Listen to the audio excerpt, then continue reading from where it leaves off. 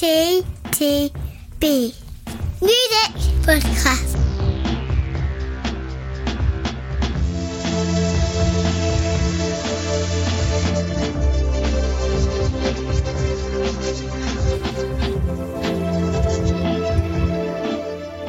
Merry Christmas! Hey! Merry Christmas! Yeah. Hello, podcasting world. This was meant to be the Christmas podcast, even though there aren't any Christmas albums in it. But that kind of went wrong, so it's now the New Year podcast, but it's still the end of last year as far as our podcast listening goes. Right. I'm glad you clarified that. I was going to keep up that whole pretense for half an hour. I was going to tell you about all the amazing things that I predicted for the first week of January.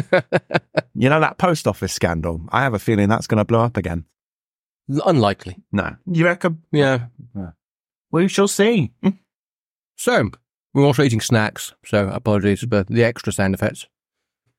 We are reviewing Baby Queen Quarter Life Crisis, Sophie Lloyd Imposter Syndrome, Poppy Zig, Wargasm, Venom, Pink Pantheress Heaven Knows, and Aesop Rock Integrated Tech Solutions. Excellent.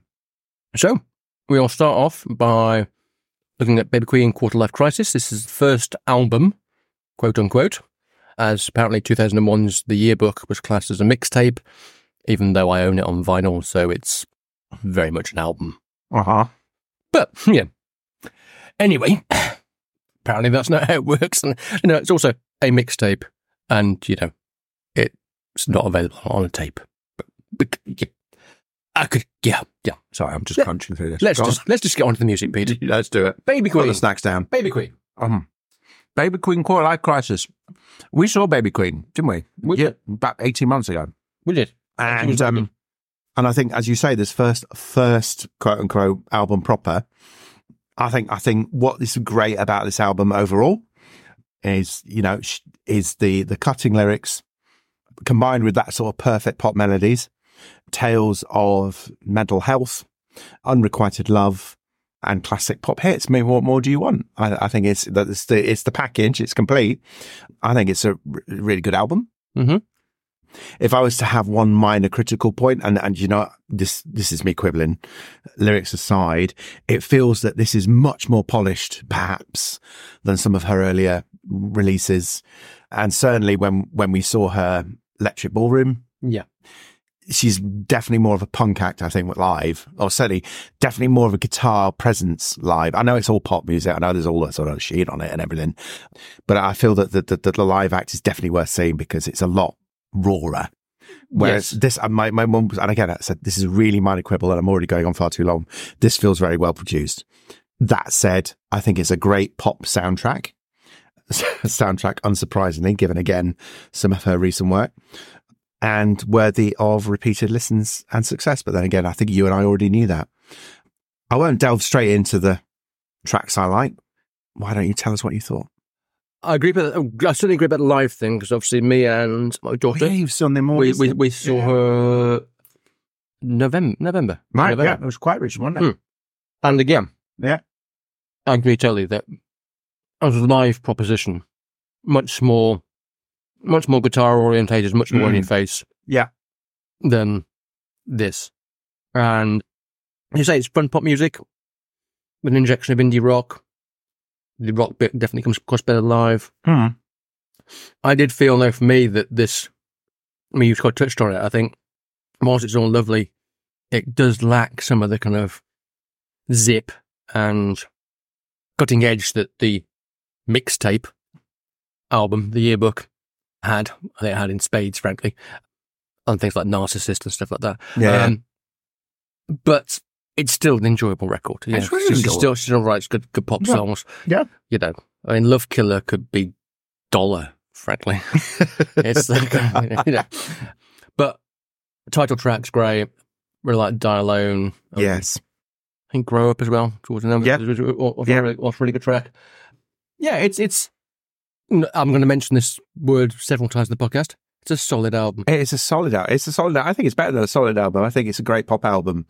I mean, from the opener, We Can Be Anything, And you mentioned a couple of the other tracks there already. I love Dream Girl. That sort of... Oh, Dream Girl's good, yeah. That Tale of Unrequited Love. I mean, Dream Girl sounded like Dream Girl could definitely have been on the yearbook. It could have been on the yearbook, couldn't it? Or the Heartstopper soundtrack or whatever. But, you know, yeah, it's. I think it's a really solid. I just repeated what you said. It's a really good pop album. So let's move from pop to rock. And Sophie Lloyd, Imposter Syndrome. First album from this talented British guitarist who made her name as a YouTube guitar sensation in her teens, picking up nearly 1 million followers to boot. This is, until recently, she hadn't really stepped out of the bedroom from a guitarist point of view, but she has done so first in deciding to record this album. Yeah. And second in becoming part of Machine Gun Kelly's touring band. Ah, right. Great. And she said of herself that she's always been pretty open about her struggles with performance anxiety and imposter syndrome, hence the title of the album, and feeling was that she was not good enough to be, you know, on the same stage as various people. I would say, judging by the guitar playing on this album, clearly she is. Definitely. And it's an album of collabs with people from the likes of Trivium, Hailstorm, Blackstone Cherry, Red Hand in Denial, Inglorious, and other kind of hard rock outfits of recent times. And again, this is a classic solid. Classic. Yeah. Trips through 80s, 90s and 90s inspired hard rock, and does so in mostly a fairly enjoyable manner, I think. As you might expect from a collabs album, it's kind of hard to get a true album flow because you're writing with so many different kind of people and so different styles. So it's more like a various artists kind of album, really, because it is a various artists album.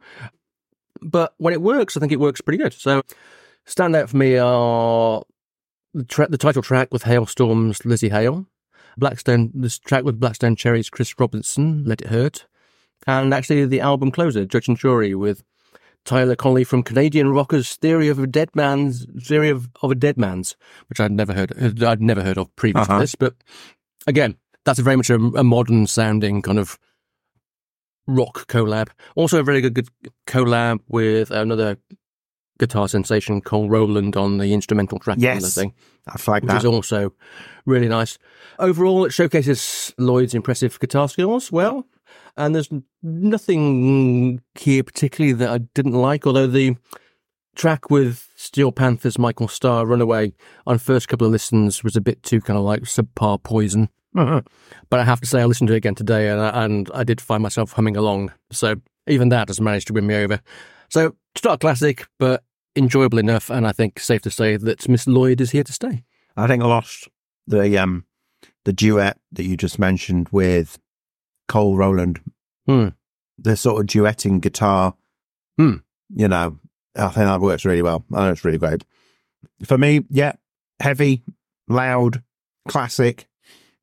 All adjectives I've written down, and you know the sort of the guest vocals from around the metal world all works really well. It's all accompanied by very accomplished guitar playing and variety of solos on guitar. It's a really enjoyable album, actually. Yeah, I think it's well deserved. Absolutely, Imposter Syndrome could be seen as an ironic title because it's absolutely perfect rock album. There we go. Moving on to the only person on the podcast here we've reviewed before. So Poppy Zig. This is her 5th studio album. We reviewed her 4th back on podcast 8 in 2001. Wow. Called Flux. That was a more rock-leaning effort. Yeah. This one seems to be going in a slightly different direction, Peter. It's a harder form of pop, definitely. I listened to this actually as it happens just after the Baby Queen album. And this is definitely darker, more synth-driven, more industrial. Yeah. And it's all, for me, for my taste, all very likeable stuff. It opens really strongly, I thought. Yes. And I think it peaks. It's better as an album when it reaches more of that experimental peak. Where it sort of falls back a bit, I think it's perhaps not as interesting as a pop album as, say, Baby Queen, which is an unfair comparison to make because they are different, but there we go. But actually, I find the darker, more experimental stuff much more interesting than perhaps the sort of regular pop stuff that it's going for, which probably plays to the strengths, obviously, of the sort of rock previous incarnation as well. So yeah, overall, liked it when it was more experimental. I really liked the track's church outfit. Yeah. Zig, obviously. Which is the hit. The total kind of metal bit of the album. The metal hit, maybe. And I also like outfit with this drum and bass. Yeah. I just dropped drum and bass in the middle of the album. It was like, oh, really? Oh, right, okay. Yeah, I've got jungle. Yeah, all right, there you go. But yeah.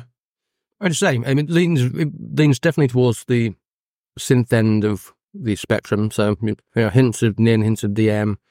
Also, an eye very much on the Billie Eilish crowd too. Mm-hmm. But nothing wrong with that. It's weird because first got to listen to pre-Christmas time. I was thinking, it's all right. But I listened to it yesterday. And then suddenly things kind of like clicked into place more. So, I'm going to say, it zips more than it zags. Yeah. As we zap through these short tracks, ruminating on life and relationships. Yeah. With elements of industrial, metal, dance, jungle. Yeah. And it's all there. All in there. Yeah. Very reminiscent of Halsey, I thought, in places. Mm-hmm. Which again, no bad thing. Particularly on like what it becomes and Flicker, where both kind of mid-album tracks, I thought of that. As you say, church outfit's fantastic. I love the life as a commercial for death and you're hypnotised by the advertisement line in that song. Really, really good. Overall, it avoids being dull, shows lots of inventiveness that was also present on the previous record, it has to be said, which I said was a more kind of rocky thing. And that in itself shows that she's an artist who doesn't want to just stand still creatively, which is to be applauded, I think. It's funny you mentioned Halsey there, because I did think about that Nin-produced Halsey album at one point. I didn't write it down, but I did have that vibe. Yeah, there was definitely a few bits very much that style. Yeah. Vibe. Yeah, vibe. Yeah, overall, not bad. Not bad at all. So we move on to more snacks. I mean, I really want to apologise to the listeners for the munching. Yeah. I can't stop myself. It's got so terrible. I'm not pouring myself a drink. Yeah. I'm drinking non-alcoholic beer and making even more noise than you would normally. So, Wargasm Venom, or should we say Wargasm UK? Yeah. As opposed to Wargasm. Yeah, because apparently there's more. Sierra Leone. There's apparently more than one Wargasm out. Who knew, Frally? A bit like Baby Queen, they released a 2002 mixtape and now have their debut album. Mm-hmm. So, how to describe Wargasm? Well, Milky Way, I'm not kidding, and Sam Matlock, son of Glenn, apparently. Oh, yeah. Produced an electro rock sound that's a bit like what you'd get if you blended The Prodigy with Limp Bizkit. With very occasional moments of, I don't know, someone like, I don't know, maybe even Evanescence or something, but just some nice kind of ethereal occasionally. Brash, noisy, and that's most Prodigy-like on Do It So Good. Actually quite good. There's a bit of fun too with the song Feral, with its very amusing intro about anyone that's got feral or part of feral in their name, which actually made me smile. And again, there's a couple of really, really good tracks that don't fit in with the general theme of the album. So for me, Modern Love, which is probably my favourite track on it, which is quite poppy and touches of Nin again, slightly. Yeah, and also definitely. And also Ride the Thunder with its more kind of Billie Eilish kind of vibe or that as well. But then there's the limp. Yeah. There's way too much limp. Yeah. Long-time listeners will know of our long history with the Biscuit. I've hated on the Biscuit. Yeah. That being named our Worst Album of the Year award after their classic Gon Cobra album. Yeah. And Biscuit's red dunce does crop up on Bang Your Head. Yeah, he does. And that is really all you need to know, really. These crimes cannot be overlooked. Guilt by association and everything. There is too much stuff on this album that sounds like Limp Bizkit. It's a bit limp. And that's inexcusable. I'm sorry. So there are moments when they're showing that they could be a band that could be kind of interesting, but they need to dump the Biscuit. I'm going to say something now that will surprise you. Brace yourself. What? To be fair, you were actually slightly more praiseworthy of the last Limp Bizkit album than I was. I actually quite like this on repeated listen. I got into the fun and sensibility of it. And even Bang Your Head with Fred Durst, I was like, all right, okay, yeah, I can vibe with this. This is fine. I think what appeals to me about the album, and I agree with you completely, Modern Love is the strongest track. I think the pop, I was going to say pop sensibilities, that melodic sensibility buried deep down there somewhere. There's pop sensibility. And I wrote Prodigy, and I was thinking Prodigy peak, Fat of the Land, electronic punk sort of era. I thought very much there, and that appealed to me clearly. So I'm prepared to give it a pass, because actually it's quite an enjoyable listen. It's a fun listen, even if it is a bit silly. And there you go. Yeah. Moving on, 2 albums to go. Pink Pantheress, Heaven Knows, debut studio album from Pink Pantheress, follows her mixtape, To Hell With It, in 2021. How many mixtapes? Seems to be an unintentional theme running through this podcast. Yeah. Which I hadn't realised when I set the podcast up. Yeah. But yes. So we have 3 artists who have released their debut album, having previously released an album that was called a mixtape. Yeah. Fucking hell. Who knows? So yeah, anyway, one for the kids. What do we think, Pete? I think it's a brilliantly produced slice of more adult pop, modern electronica, tales of the streets and romance. I have to say, on my first listen, though, it did sort of wash over me a bit. I was a little bit disappointed. I was expecting more, I think. There's a danger. It does sort of fall into a bit of a comfortable background music sort of place. It's a shame, really, because it opens really strong. The tracks Another Life and True Romance, that sort of near the start of the album, are really good. I also like Bury Me, not just because of the title, and also Capable of Love, which I think was my favourite overall standout track. So it's there. It's well produced. It's interesting. It's lyrically interesting. It tells a story. I just found it a little bit solid, but not the good solid. Yeah, I mean, I was familiar with her from her Boys a Liar song, which was then redone with Ice Spice, which got several players around this household.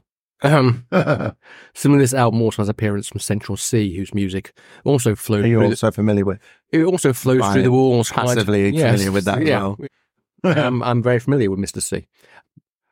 I can't say this album really did much for me at all. No, I was quite disappointed in that as well. So yeah, I listened to it again today for this episode. It's probably the 4th time I listened to it today, because it is quite a short album. In fact, it's only about half hour. Yeah. But yeah, there are 3 tracks in the second half of the album. You mentioned one of them, Capable of Love, that did demonstrate that there perhaps is more and better to come. So I really like Capable of Love, Feel Complete, and Ophelia. Yeah. Which are all in the second half of the album. Yeah. All those tracks, I thought, oh, actually, yeah, I quite like these. There's something there. It's not just exactly the same as everybody else is churning out, which is kind of the problem with a lot of stuff at the moment when you've got so many artists and so few producers, and it's the same producers producing everything. And hello, Greg Kirsten, who's produces and co-wrote a couple of tracks at the start. But yes, it was disappointing for me. Yeah. I was hoping there was going to be more there than there was, so shame. Yeah. But she's a young lady, so I'm sure there's more to come. More to come. So we finish off with Aesop Rock, Integrated Tech Solutions. And I have to admit, I was not previously aware of Mr. Rock prior to this album, even though he's been around since the 90s, by all accounts. And this was clearly, this album was nothing to go by, clearly an oversight. It starts off very funnily with an advert. Yes, for the album for Integrated Tech Solutions, which threw me. Yeah, and then goes into the wonderful Mindful Solutionism, which offers a strange potted history, which starts off. 2.5 million years ago, a friend of mine made a tool and defended his tribe. It's technology. Sorry for that technical term. It's the wheel, then a fire, and the rest is a blur. And that kind of sums up exactly the tone and lyrical skill of this record, really. Yeah. It is lyrically a delight. Yeah. Whether it's him talking about viewing a city as it turns to night on living curfew, if it's writing the first pro-pigeon song, which is very clever, but also it's not necessarily about pigeons either, because it's about because he says seeing pigeons as individuals and stuff like that. So it's about seeing people as individuals and not as a group, kind of thing. I love the bit where he goes, "A white dove symbolizes peace and pacifism. A white dove's a pigeon. You motherfuckers is bigots." So that's that. And then even that song kind of like goes off on one, and suddenly is talking about Leonardo da Vinci. Back with Artists, there's a great song about Van Gogh on failure, where he's talking about a painting that he really likes, and kind of summing up the kind of thing of how Van Gogh was a kind of failure in his own terms, in his own life, and he became popular afterwards, kind of thing, which is quite funny. And then there's lots of other just weird shit that's great. So he's talking about, there's songs about depression on Black Snow. There's Aggressive Stephen, which is about finding a meth addict in your apartment, and then how the system deals with such people and what you kind of call it there, which is really clever. Yeah. Song about meeting Mr. T. Oh, it was brilliant. And Mr. T not being an arse. Yeah. And that was lovely. Yeah, and it's just, I ended up looking up on Wikipedia. At the bottom of the Wikipedia thing, there's a thing saying, in May 2014, a study by Matt Daniels found that Aesop Rock's vocabulary in his music surpassed 85 other major hip-hop and rap artists, as well as Shakespeare's works and Herman Melville's Moby Dick. Wow. He was cited as having the largest vocabulary in hip-hop. To build up his vocabulary, he reads a lot in the news and science articles and writes down all the words he finds interesting. Analysis of his lyrics identified him as the rapper with the most expansive vocabulary, using the most unique words in a rapper's first 35,000 lyrics. He had 7,839 unique words. Wow. On this evidence, that still rings true. But as I said, it's not just the language use, it's the structuring of the songs, and it's the beats as well he's using that make this a compelling and vibrant record that stands out, for me at least, from most of the modern rap hip-hop, which often sounds either overly cluttered or monotonous and with over-processed vocals and a cast of 50,000. So It's very much an old-school rap record, which is probably why it appeals to me. Yes, I mean, all of the above. Apart from initially being thrown by that opening track, which made me thought my Spotify account was breaking down. But seriously, what I also loved about this album, not only is it classic 80s hip-hop, there's also classic 80s synth on here as well. In its more experimental moments, it goes down that route, which is accompanies the running themes of technology running mad quite well. Did you also spot the running themes of a cat? And I did, yeah. And I think a goose down. I was going to say goose down duvet, but it's probably a coat, isn't it? Because it's hip hop. Yeah, but from him, it could be a duvet. That got mentioned a few times as well. Yeah, it could be a duvet. Go back and listen. You'll spot the references to the goose down coat or duvet. It opens really strong, as you say, with mindful solutionism. Very heavy. In that one, very heavy Saul Williams. Again, back to Nine Inch Nails again. Saul Williams. Yeah, Saul Williams, Nine Inch Nails reference. And, as you've said, Living Curfew, Pigeonometry. Album settles midway into something a bit more sort of hip hop, a bit less experimental edge, but still carries that old school vibe very well.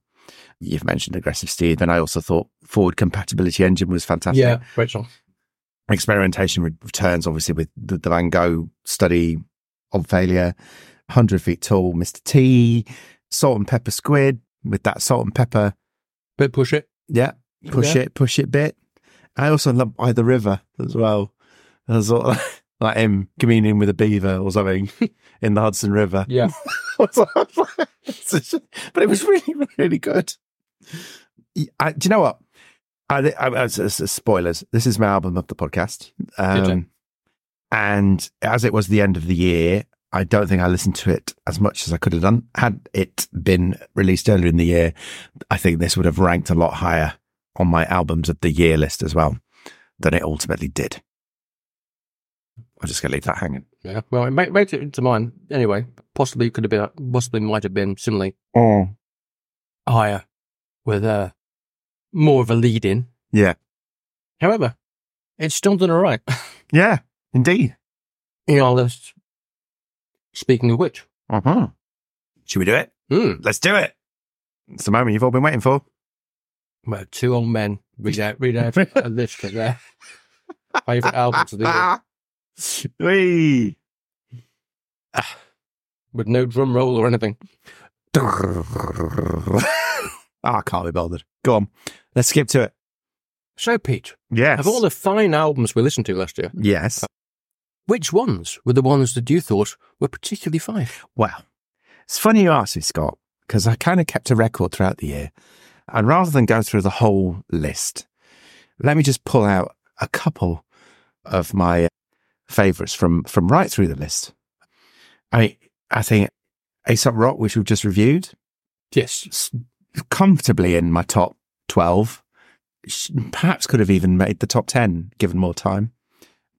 But I think, up in my top 10, you've definitely got the likes of Boy Genius, the record, which I think has figured on a lot of top lists this year. It has indeed. Lana Del Rey, Do You Know There's a Tunnel underneath the ocean? Oh my God, I still can't see the title.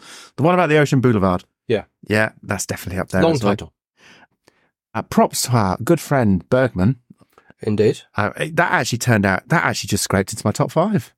I say just scraped. It is in my top 5 of the year. They're at number 5, I can see. Yeah. For me. I'm not going to spoil the ending because I think there's a bit of a discussion to be had, maybe right at the end. There perhaps is. So why don't I pause there and you let me know what you thought of your list? Yeah. I said Aesop Rock made it into my top 10, even because it was the first thing I listened to. Yeah. Hold on.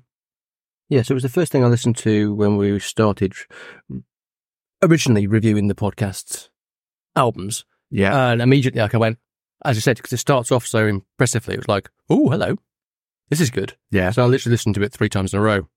Straight off, I went, I like this. Maybe I should listen to the other albums, just so I'm actually prepared. So yes, that was really, really good. As you said, Bergman, he made it to number 10 in my list.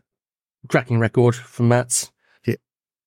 Margot Price, who you had, I think, about number 20, I think, in your list. Just outside, yeah. Yeah. Strays, that was one of the albums early on in the year that I really, really liked. So much so I put it on vinyl. Really strong record. Be Your Own Pet, which you've got quite high. Very high. I've got number 7. Yeah. It's a really good return from them after being away for a while. Oh. Really, by far, the best indie album that we covered during the year. Clearly. Olivia Rodrigo, again, really strong debut album. Came back with a really strong follow-up album as well. Critically acclaimed, and also people buying it, ordinary punters buying it too. So, yeah, really good. As you said, and then we have the top 5 charts. The top 5 charts. Where we all had the same 3 albums, 3 of the same albums in our top 5. Yes, one of which is featured in most people's critical list of the year. Yes, two of which are purely personal. Yes, have not featured in anybody's.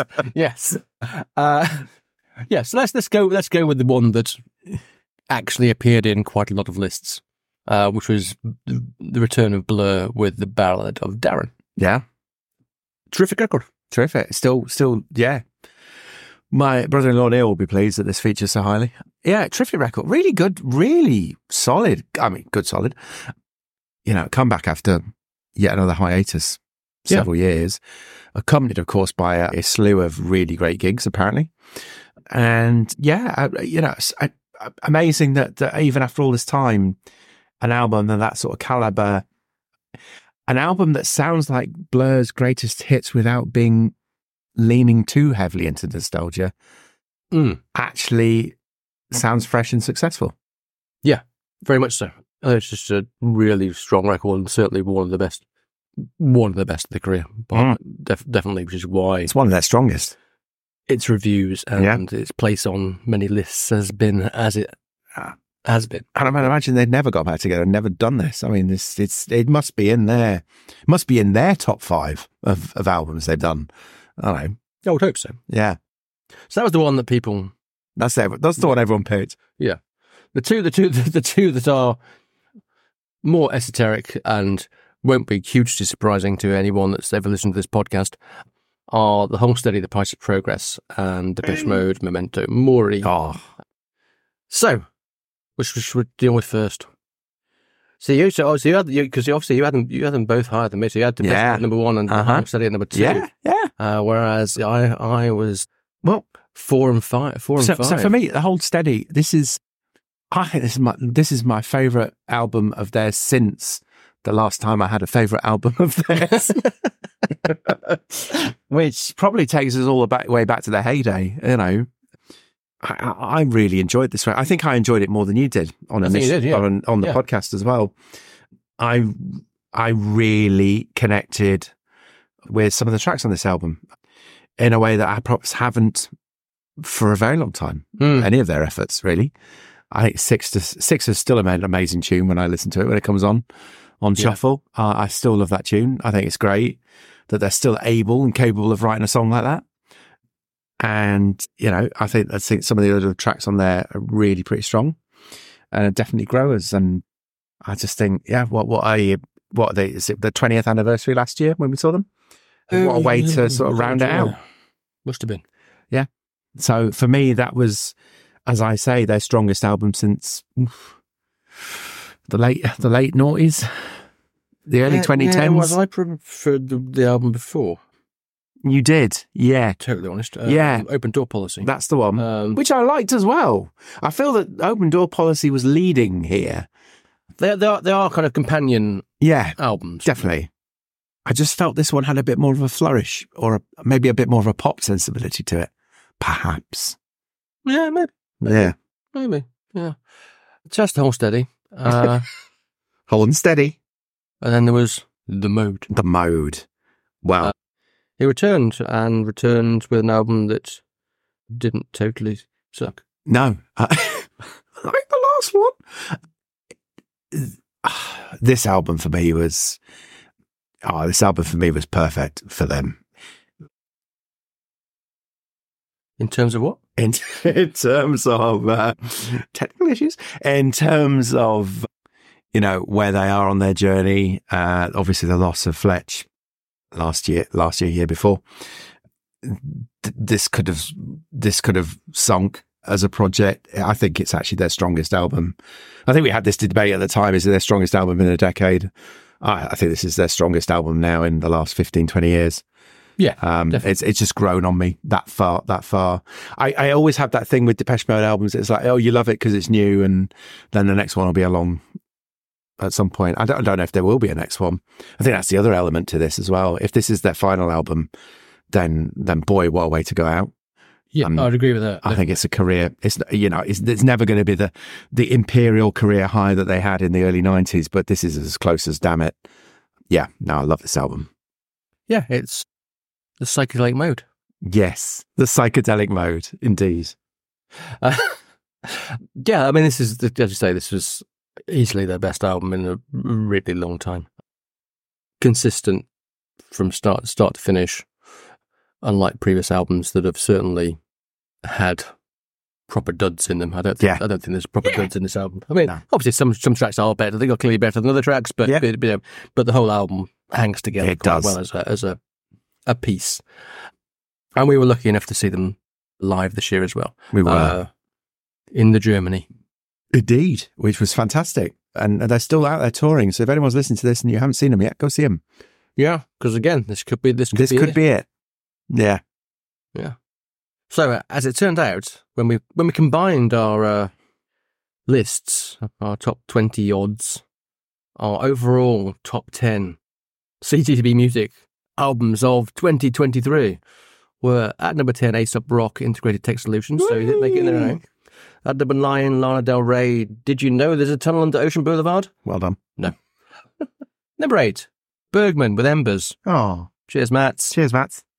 Number 7, Boy Jesus. Boy Jesus. Boy Jesus. Boy Jesus. God, I'm drinking non-alcoholic. Christ almighty. Boy Genius, the record, which was actually my album of the year. Yeah.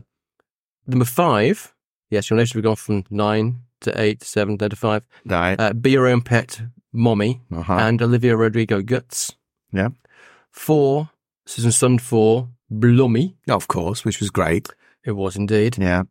And we have a treble joint number one of the album. Have we had this? We've never had this before. No, we haven't. We've never tied. So Blur, The Ballad of Darren, Best Way, Moment Boy, and The Whole Steady, The Price of Progress were our equal number one album of 2023. That's going to mess the spreadsheet up, isn't it? There we go. Yeah. So there you go. Amazing. So for all those naysayers that are saying that last year wasn't the greatest year for music, I say you're wrong. Well, I'd say there are 10 albums there that are worth anyone's time. Yeah, definitely. And that cover quite a few genres. Yeah. Indeed as well. Indeed. So, yeah. You know, if you want to hear some birds tweeting and stuff, then a bit of Susan Sunful. Yeah.